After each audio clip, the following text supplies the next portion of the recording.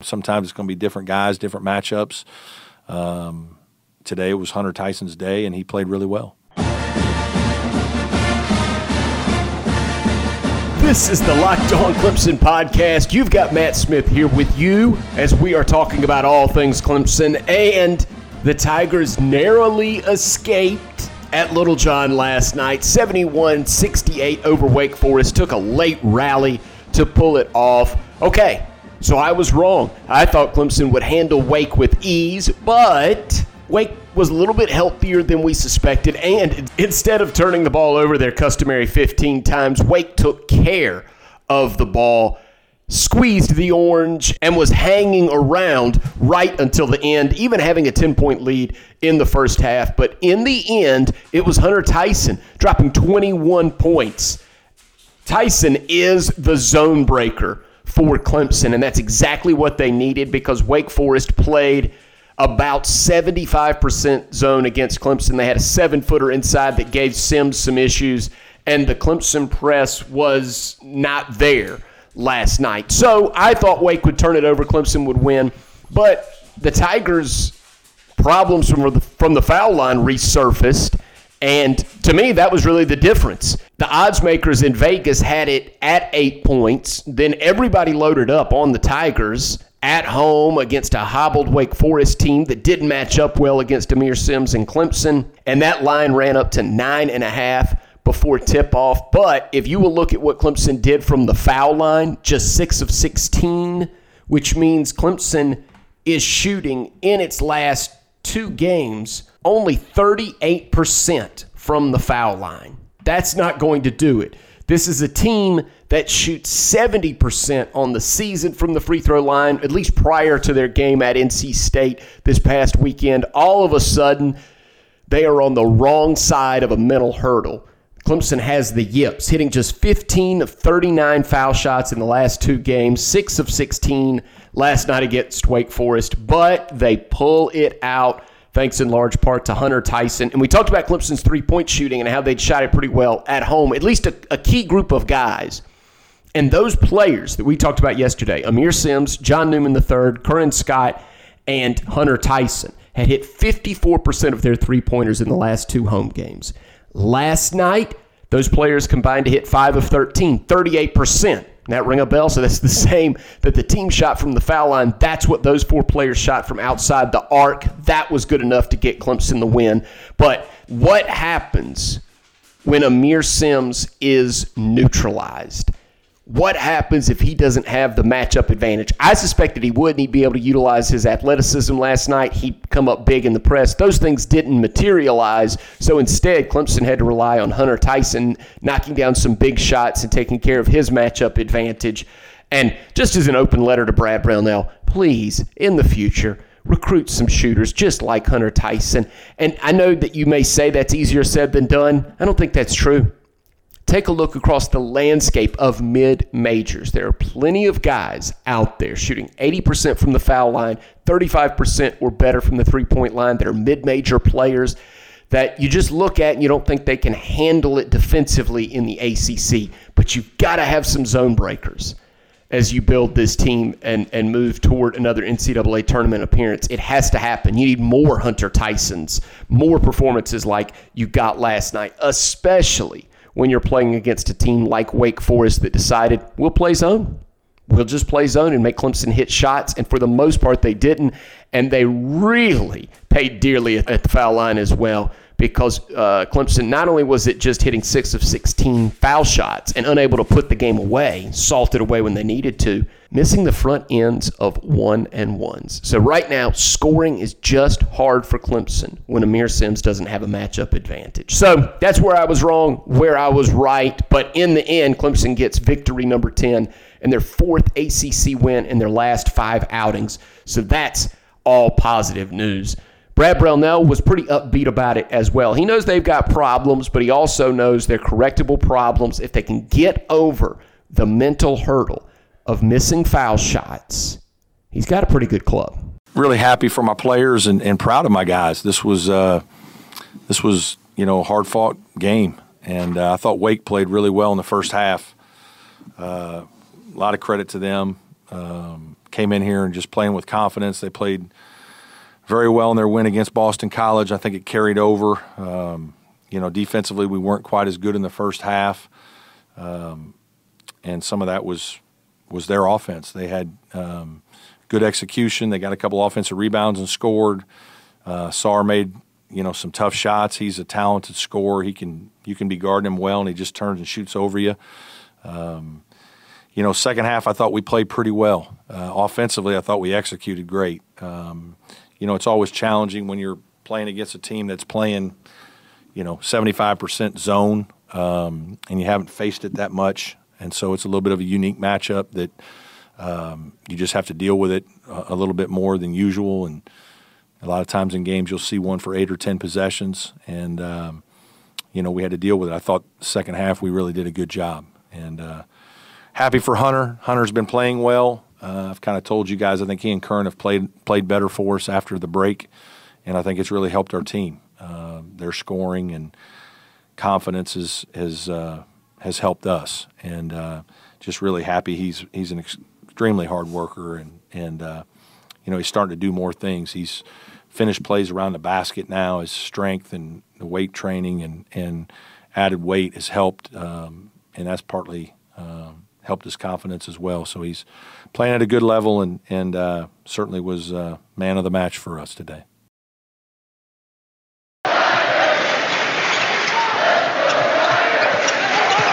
Sims spinning and hitting and is fouled.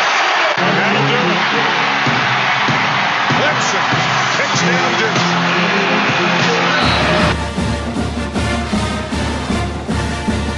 This is the Locked On Clemson podcast. We will have some more guests for you coming up later this week, including something we'll have Will Merritt back on and talking with Will about something important to him.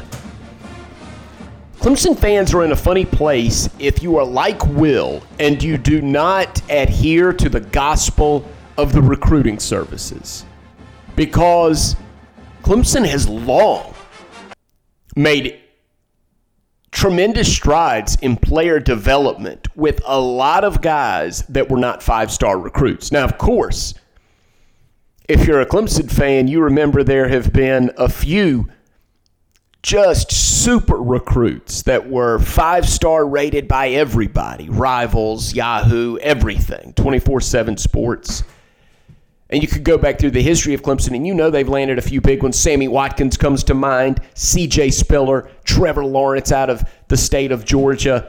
But then Clemson's also gotten its fair share of guys, Adam Humphreys, James Skalski, that are difference makers. Gaines Adams was one of those players. Real difference makers that were not considered elite recruits. They weren't your blue chippers. So Will and I are going to go into that a little bit. How do you look at that from a Clemson perspective, a team that right now has the number one recruiting class in all of the nation, according to the recruiting services? But what if you're like Will and you don't adhere to that gospel? Will himself was a player, made himself in the weight room, made himself in the film room. And Clemson has had plenty of those that have turned out to be contributors for both ACC championship winning teams or now national championship winning teams that were not at the top of the charts according to the recruiting services. It's not bad to have those guys. You need that mix. You need Travis Etienne. Now, I guess that's an odd example because he's someone, I believe it was a 3-star recruit, and then he was elevated to a 4-star recruit and back and forth. But you need players like that. You need the absolute elite athleticism provided by a T. Higgins, provided by a Justin Ross. But it doesn't hurt to have a Tanner Muse either. Someone that figures things out and just makes up his mind he's going to be an all-conference player. And Will Merritt was one of those coming out of Wren High School. So he looks at it perhaps through a different lens. So we'll talk about that with Will later on this week. And how do you view that as a Clemson fan and football observer? And what does the future hold for recruiting, and how should you look at it when Clemson is bringing in an elite recruiting class? And how do you evaluate recruits individually and then as a whole as how they're going to contribute and become a part of the fabric of that Clemson winning culture? And are there diamonds in the rough? Should we look past the fact that Clemson is the number one recruiting class right now in all of college football and start to dig who's on the back end of that recruiting class, who's not making the headlines, and which one of those guys could be your next Tyler Grisham or Adam Humphreys or Hunter Renfrow or Wayne Gallman? Because Clemson has done plenty of damage with those players as well. Let's get back to our feature this week, ranking the 29 victories in Clemson's 29-game winning streak. We've gotten sidetracked a little bit because Clemson Hoops has gone so well, winning 4 out of 5 in conference play. And I started this thinking I would get it done in a week, and here we are. We're stretching it into week number 2. And, you know, I know you're waiting to debate with me, so let me get to some of them. Number 29 on the list in my order of the 29 wins for Clemson in its 29-game winning streak by order of significance. I've got the win over Louisville last year, 77-16. I've kind of rethought this one. Maybe I should have put this one better than last, but I just saw a Louisville team quit. But in that game, by the way, Clemson rushed for 492 yards, so still impressive. I don't have it very high in terms of significance. Probably significant around the Petrino household because it's one of the things that cost him his job there in Louisville. Number 28 on the list, I've got Clemson over Furman 48-7 last season. Really like Clay Hendricks, really like that program, but it is just an FCS win. 27 on the list, I've got Georgia Tech 52-14. This is the one this year. This is why we do this, because it seemed like a bigger deal at the time. We didn't know what Clemson's defense was going to be like. We assumed it would be good with Isaiah Simmons returning, Brent Venables running it, pulling the strings, but with Georgia Tech shifting from the triple option to a more of a pro-style offense under Jeff Collins, not just first season, first game, Clemson wins 52-14, so I don't have this one very high on the list. That was when Travis Etienne, however, had just a party, going for 205 yards on just 12 carries. Number 26 on the list, I've got the 52-10 victory over Charlotte this year. That's when Clemson played more than 100 players. Everybody got in on the act. I give Charlotte a lot of credit for not quitting there. 25 on the list, another FCS program, Wofford, 59-14. Tough to prepare for Josh Conklin and the Terriers. They've won 3 SoCon titles in a row, so I give them a real boost there, getting them that win, 59-14 all the way up to 25.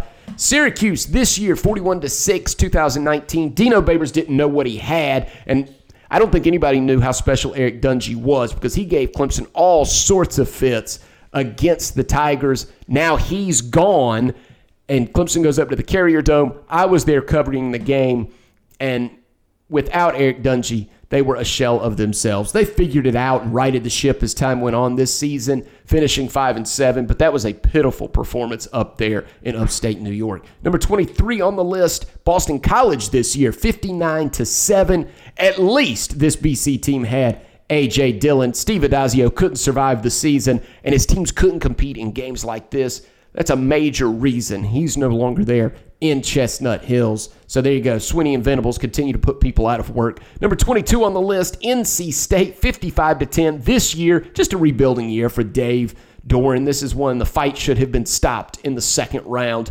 How about number 21 on the list, 2018 Wake Forest, 63-3. I know there's a talent gap, but Clemson dropped 698 yards on the road in conference play against a team that finished 7-6 and went to a bowl game. That's impressive. 698 yards. Clemson punished Wake Forest last year. Duke last year, Clemson beat the Blue Devils 35-6. Again, not as bad a Duke team as you might have thought. That's a Duke team that won 8 games and had a first-round pick playing quarterback in Daniel Jones. And in that game, Clemson and that Brent Venables pass defense limited Jones to just 158 yards passing. Number 19 on the list, Wake Forest this year, 52-3. There were injuries to Wake. They lost both of their top 2 receivers coming into the game, but it was still impressive. Clemson didn't let Wake generate anything. And remember, the Demon Deacons were not favored, ranked much of the season, but they never recovered from the beating they took in Death Valley. Number 17 on the list, Florida State this season, 45-14. Now, don't forget, this Seminoles team has pro talent everywhere, but couldn't generate a thing against Clemson. Willie Taggart, gone. So another one bites the dust in the Atlantic Division thanks to Dabo Swinney and Brent Venables. Number 18 on the list, 2018 Georgia Tech 49-21. So that's Paul Johnson's swan song season. And another coach vanquished at the hands of Dabo Swinney. Clemson held Tech to just 203 yards. The writing was on the wall for Paul Johnson, just like Adazio. It looked like Georgia Tech was never going to beat Clemson again. Number 15 on the list, Georgia Southern, 38-7. Now, I've got them surprisingly high, but Georgia Southern was 10-3 and had beaten App 34-14. Number 14 on the list, Louisville this season, not an easy trip, all the way up there to the tip top of Kentucky, almost in Big Ten country. And Clemson played really well after Trevor threw 2 first-quarter interceptions. Andrew Booth threw a punch, but eventually Clemson righted it. And Joseph Ngata had a nice game, and they went on to roll. Pretty impressive victory in a game I was covering there in Louisville. Number 13 on the list, 2019 South Carolina this season. Not a very good Gamecocks team, but Javon Kinlaw was out there, okay? Conway's Brian Edwards, Union's Shi Smith, and former Tiger and Spartanburg Viking Tavian Feaster. South Carolina came up with a goal line stand, but the Tigers didn't blink. I loved what I saw out of Clemson in that game. They were in championship mode, beat South Carolina 38-3. Number 12 on the list, Boston College last season. Easy to forget. Now, why is Boston College, the victory over BC, ranked this highly? Easy to forget. That BC team ranked number 17 in the country when Clemson played them. A long way from home again, just like the Louisville trip. Clemson rolled up to Chestnut Hill. Not an easy place to play. When the leaves have turned and it's gotten cooler, you take up those athletes from Florence, Snellville, and Jennings, and sometimes the eyes get wide. They're shivering on the sideline. Not these guys. And again, A.J. Dillon's going to be playing on an NFL team next year, and Clemson shut him down. Held him to just 39 yards in that game. Really impressive victory. And one more to review. Number 11 on the list, NC State last year.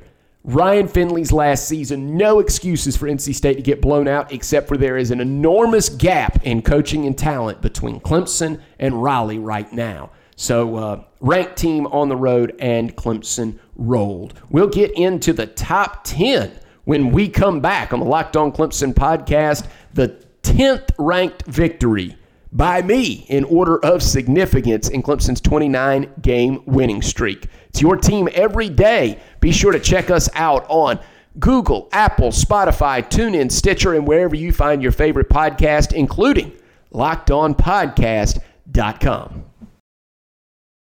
More pressure from the Blue Devils. Clemson gets it over.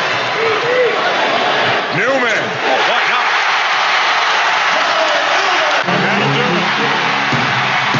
Clemson kicks down Duke.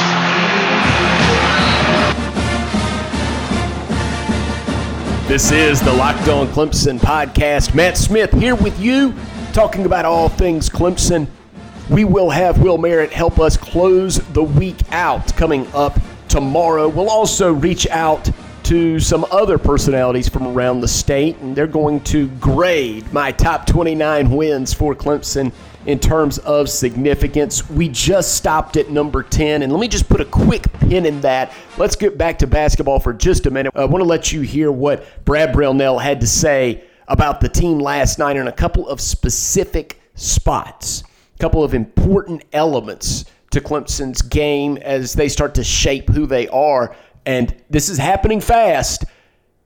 Clemson has already played 8 ACC games. Who they are and what the committee thinks of them is being shaped right now in front of us. And Clemson, again, shooting just 38% from the foul line over the last 2 games. That won't get it done against this weekend's opponent, Louisville. And Clemson is going to Louisville. And the committee is always watching. It's Unlikely Clemson goes up there, pulls the upset against one of the best teams in the country.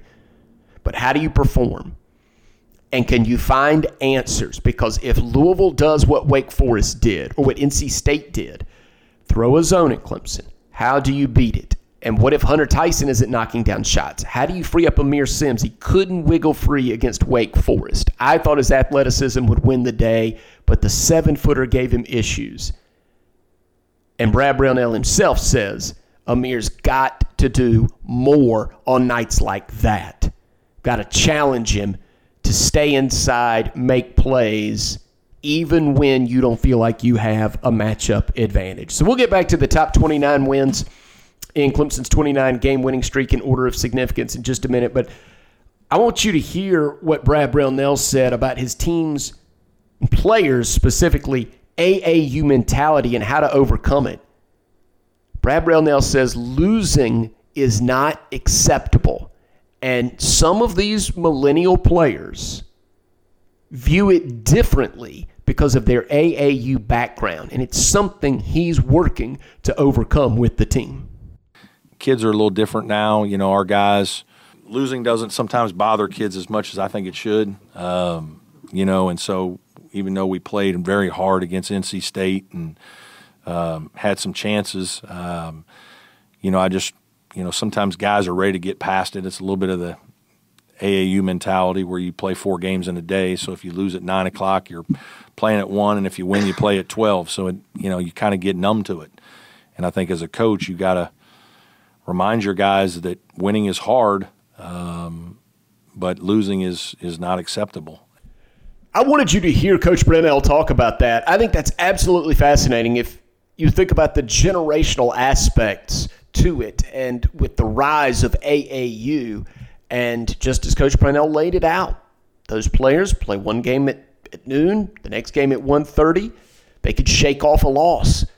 But in the world of ACC hoops, you don't shake off losses. They stick with you. They stick with your record. That is your resume for the committee and the NCAA tournament, which is how Brad Brownell puts food on the table and how Clemson as a program improves and makes strides. So important. And you have to convince 17, 18, 19-year-old players of the importance of each game as it comes, especially on the conference schedule. Again, Clemson coming up with Louisville. And that's why free throws are so important. Clemson could have won this game over Wake Forest going away if they would have shot anywhere near reasonable, a reasonable percentage, just not 6 of 16 and missing multiple front ends on 1-and-1s. But Coach Brownell has seen this before, so he's not panicking about foul shooting. This is a team that had been shooting 70% from the free throw line prior to the loss at NC State where they just fell apart. So he has a pretty good attitude about it, and he understands pretty obviously it's not a physical hurdle, but a mental one. We haven't shot it well the last couple games, and prior to that we've been doing okay, not great, but okay, and we got to do better if we're going to win these games. It puts too much pressure on you.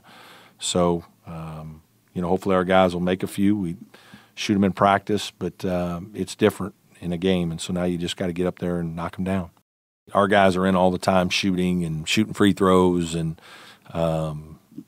all those kinds of things, and that's all great, but then there's 7,000 or 8,000 people watching you do it, and it's different.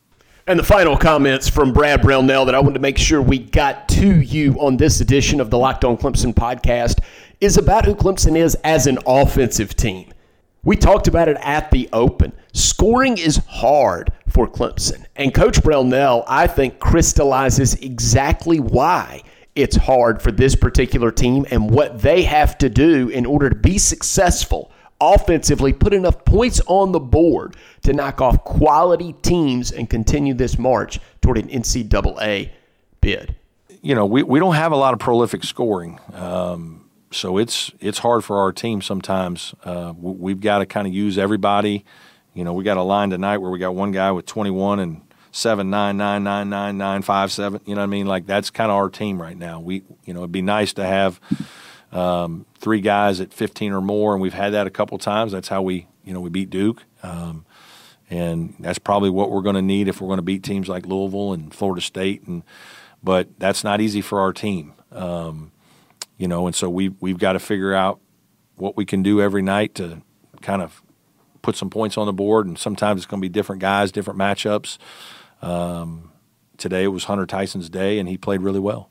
So that's a wrap for Coach Brownell and Clemson beating Wake Forest 71-68. The Tigers outscored Wake 40-31 in the second half. Great halftime adjustments there from Coach Brownell, and the players came out and executed the vision, especially Hunter Tyson. Tip of the cap to Hunter for being, as Coach Brownell said it, man of the match.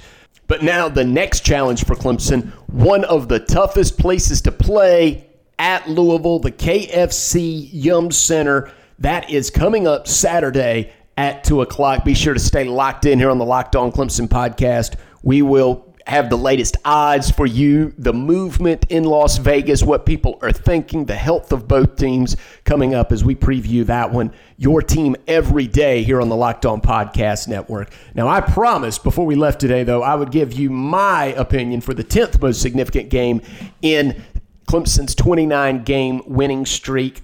It is South Carolina 2018 56-35. Again, not a great South Carolina team, but just ask the NFC West. Just ask the Green Bay Packers about Deebo Samuel. Carolina put up yards against what was the nation's best defense in Clemson, and don't forget, they went on to prove that, 15-0, but Trevor Lawrence answered the bell over and over, completing 75% of his passes, threw for 393 yards. He let the Gamecocks know Clemson was owning this game until he leaves campus. They'll, of course, be big favorites again next year over South Carolina. So 2 blowouts already under Trevor Lawrence's belt. It's like Charlie Whitehurst every year for South Carolina now. Travis Etienne also blazed for 150 yards on the ground, and the Tigers put up 744 yards of total offense. Isaiah Simmons had 10 tackles. So the stars were shining for Clemson in a 56-35 win over South Carolina. I know the defense didn't have their best performance, but that was proof that when Lawrence and Etienne needed to be at their best, they could be. And it's precisely why Clemson has been 29-1 over the last 2 seasons, including a national championship and a pair of ACC titles. So we're into the top 10 now. Top 29 wins for Clemson in their 29-game winning streak. We'll get some more opinions on this. It won't just be mine, but I wanted to get back to this list because it's a fun feature to do here during basketball season, because I don't know how much time we'll spend previewing Louisville and Clemson. Ooh, that's a tough one. And Clemson can't shoot the way they have from the foul line and have any prayer up there in Louisville, Kentucky. But we'll see if they can turn that around and have a wrinkle ready for Louisville. And maybe Amir Sims can have a big game. Clemson pulls the upset in Leeds Sports Center. All right, so that's what we'll do. We'll preview that. We'll have Will Merritt come back with us. We'll have Anthony Greer from Fox Sports Spartanburg back with us. And we are still reaching back out to some of our Clemson legends. We've already talked to people like Danny Ford and LaVon Kirkland. We've got more on the way, so just stay tuned in and locked on here on the Locked On Clemson podcast, part of the Locked On Podcast Network, your team every day.